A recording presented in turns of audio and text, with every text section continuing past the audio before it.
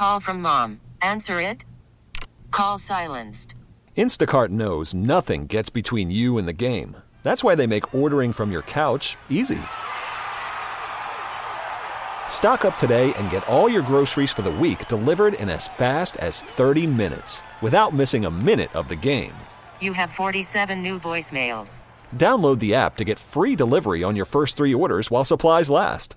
Minimum $10 per order. Additional terms apply. Baseball is in full swing. NBA playoffs are heating up, and your NFL team is gearing up for training camp. Listen to the latest on the teams you love here on the Odyssey app. The biggest sports radio stations in the country, providing unrivaled local coverage of their teams, all in one place. Exclusive interviews with players, coaches, and team executives, streaming live and always available on demand. Stay in the know with your favorite teams right here on the Odyssey app.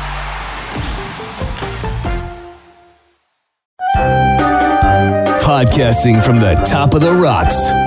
This is News on the Rocks with Patty Steele. All right, so if there was ever a time when I was going to drink by myself doing News on the Rocks, this would be it. You have to understand something about me. I love the documentarian Ken Burns the way a lot of people love, I don't know, Mick Jagger, Justin Bieber, or whoever it is they're crazy about.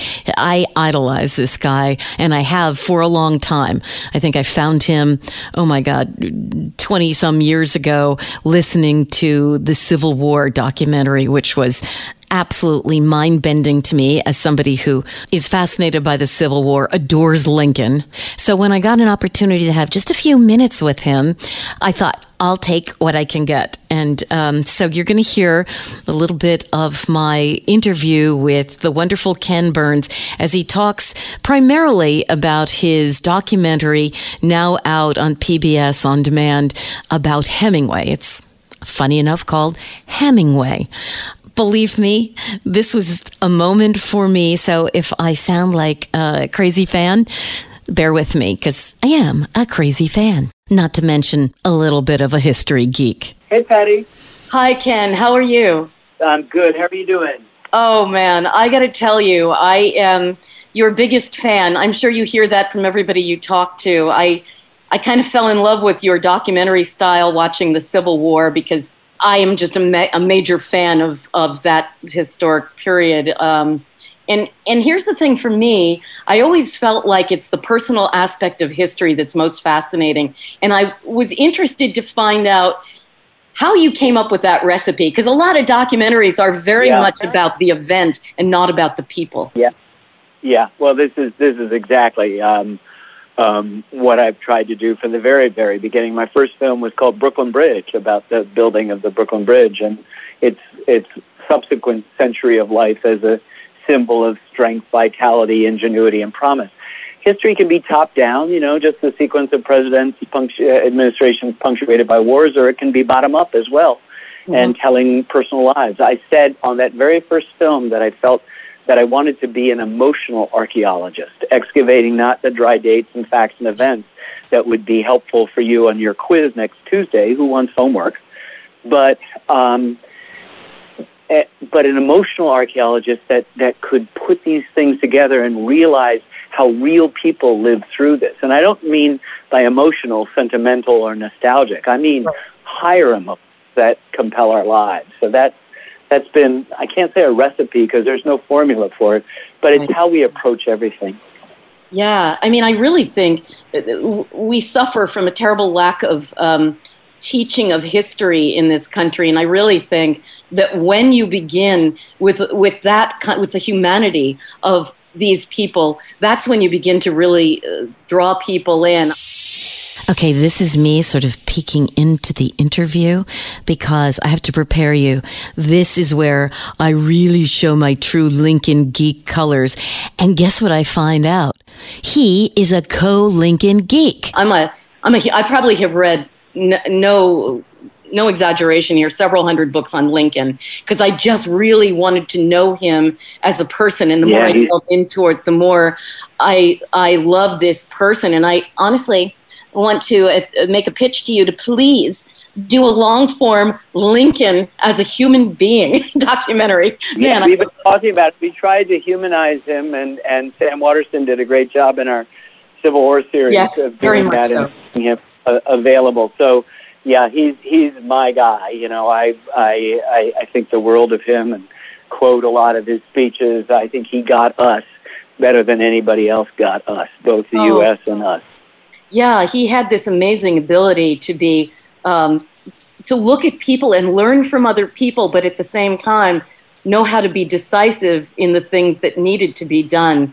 He was just an exceptional human being, and I guess I love the Civil War, but just to look at him, I've been reading lots of books written at the time by people who worked with him in the White House. I mean, even people who were, clean the White House, that kind of thing, and who shared their feelings about him. And it is, you see that this incredible person, it carried through completely in his personal life as well as the way he ran the country. So that's just my pitch for you to do another deep look at him. Yeah, so we'll come back to him again and again.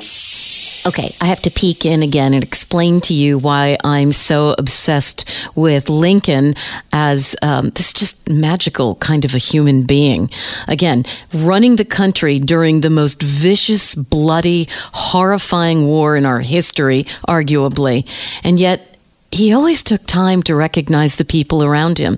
I've been reading a book called Inside the Lincoln White House, and some of the guards talk about the fact that he was so preoccupied that every evening he would walk over to the War Department, because presidents could just walk out of the White House in those days, and he'd walk in the dark along through the garden and pass them, and just before he hit the woods in a path that led to the War Department, he would turn around and he'd look at them and he'd say, "Oh, forgive me. I hope that you're having a good evening."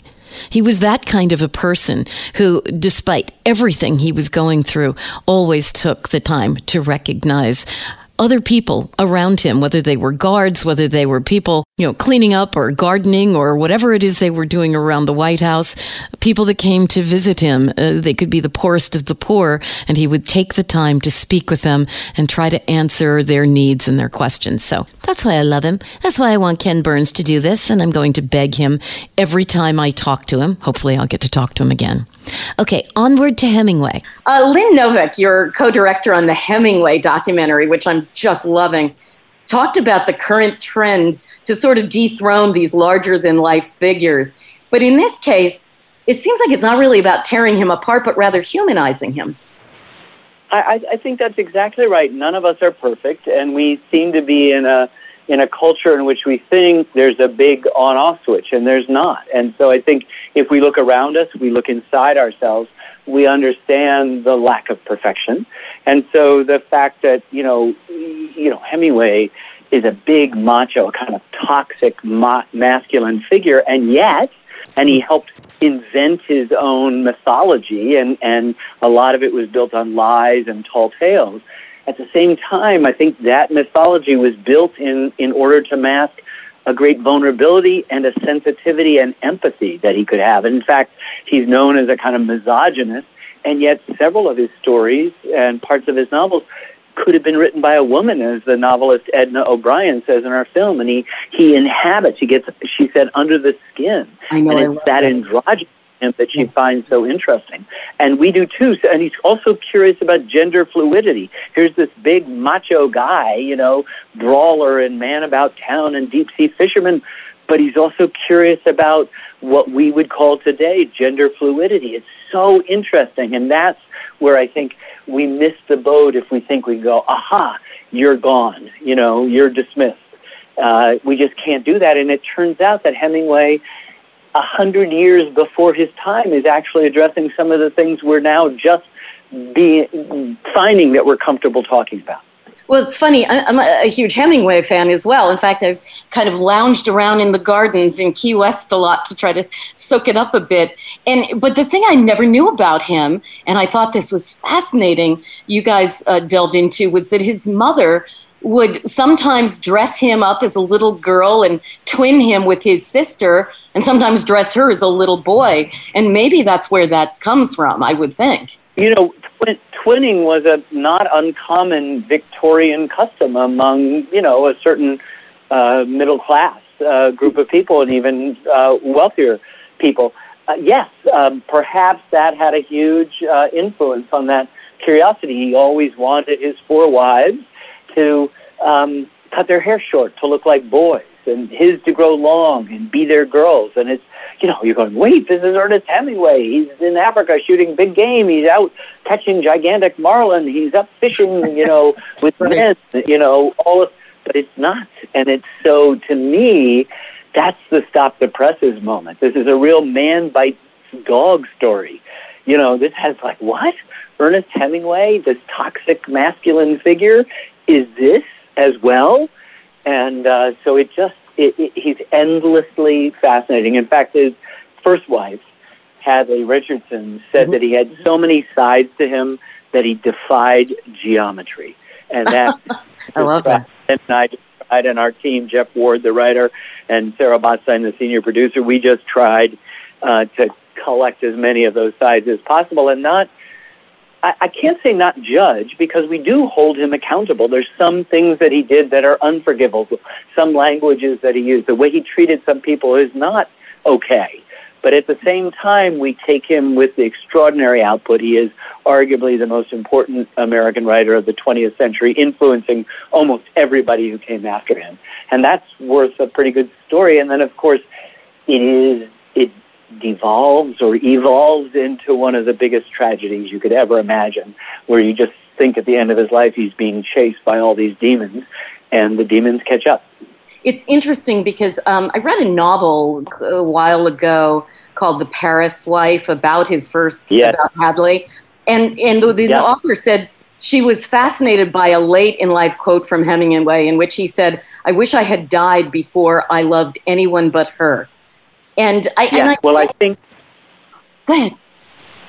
Well, the psychology is interesting. He was wounded, severely wounded, probably had PTSD from at 18 years old as an ambulance driver in World War I in Italy. He's nursed back to health by a gal whom he thinks she's going to marry him, and she sends him the worst Dear John letter. So he's now completely anxious about this. He meets another gal, Hadley, who's herself kind of beset by a lot of anxieties, and they have this wonderful marriage together, but he strays, and he permits another woman to come into his life, and he has an affair with her, and he eventually leaves Hadley and gets married to her, and leaves her to marry Martha Gellhorn, and Martha Gellhorn leaves him, and he ends up with his fourth wife, Mary Welsh, until the end of his life.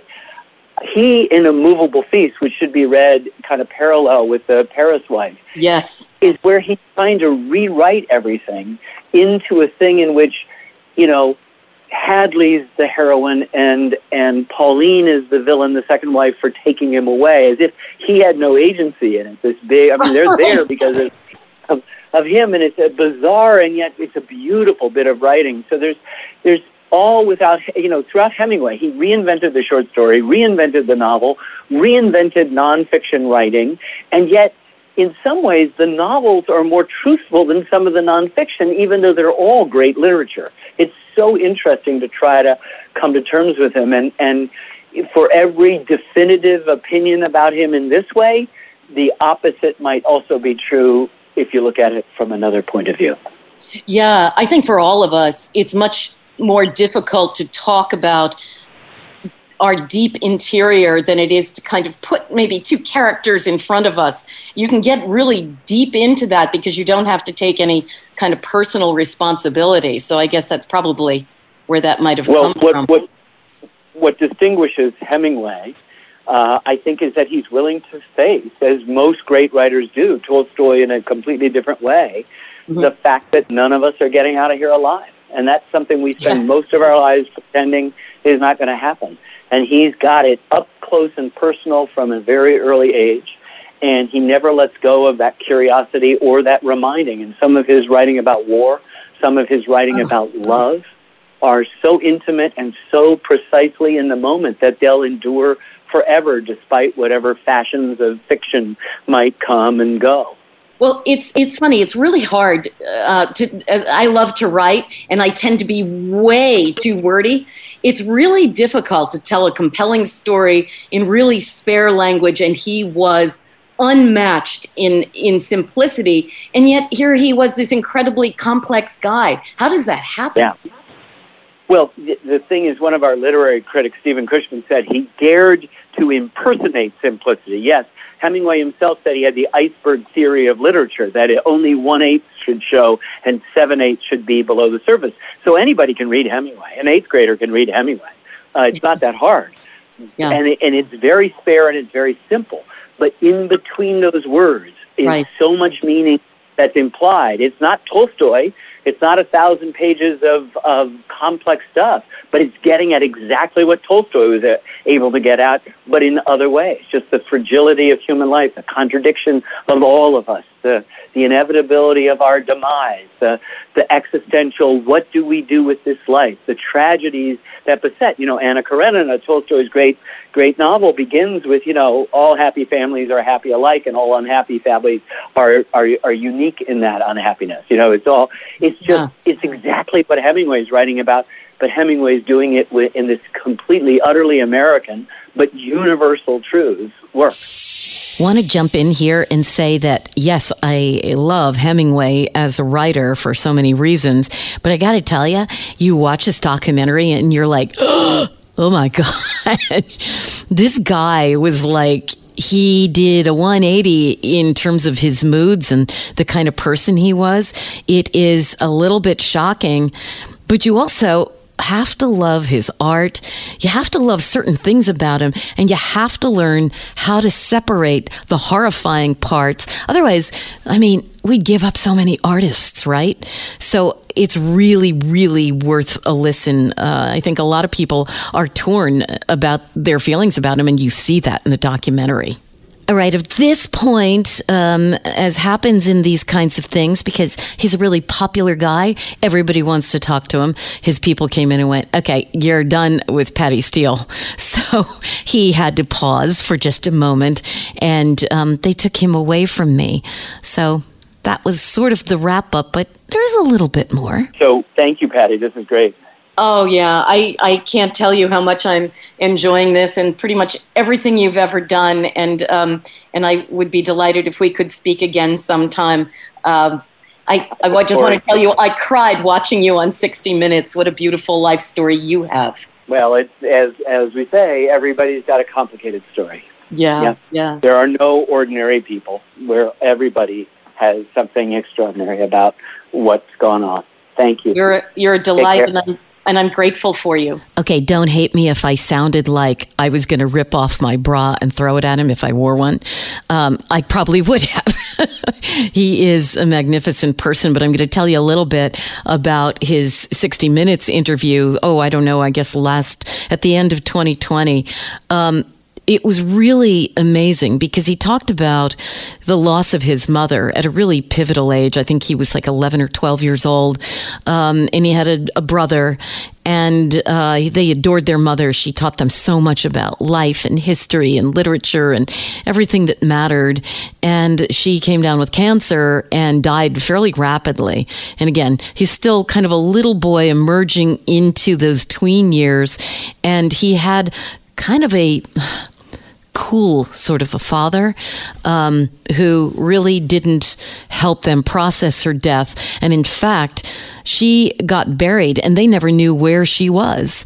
And so many, many, many years later, he and his brother really wanted to find where she had been buried. And after an awful lot of research, which he's really good at, they found out where she was, and they had her body moved to a grave where they could visit her. And the pain that he went through, I think, created this super sensitive, incredible person that he is. If you want to know a little bit more about his life, you got to check out a new film on PBS called Ken Burns Here and There. And what I wanted to ask him was what it was like to be the subject of a documentary when you were a documentarian. Didn't get to that question. Maybe I will the next time. Anyway, that's what you should check out. Love, love, love everything he does. And check out the Hemingway documentary. Pretty fascinating. Baseball is in full swing. NBA playoffs are heating up, and your NFL team is gearing up for training camp. Listen to the latest on the teams you love here on the Odyssey app. The biggest sports radio stations in the country, providing unrivaled local coverage of their teams, all in one place. Exclusive interviews with players, coaches, and team executives, streaming live and always available on demand. Stay in the know with your favorite teams right here on the Odyssey app.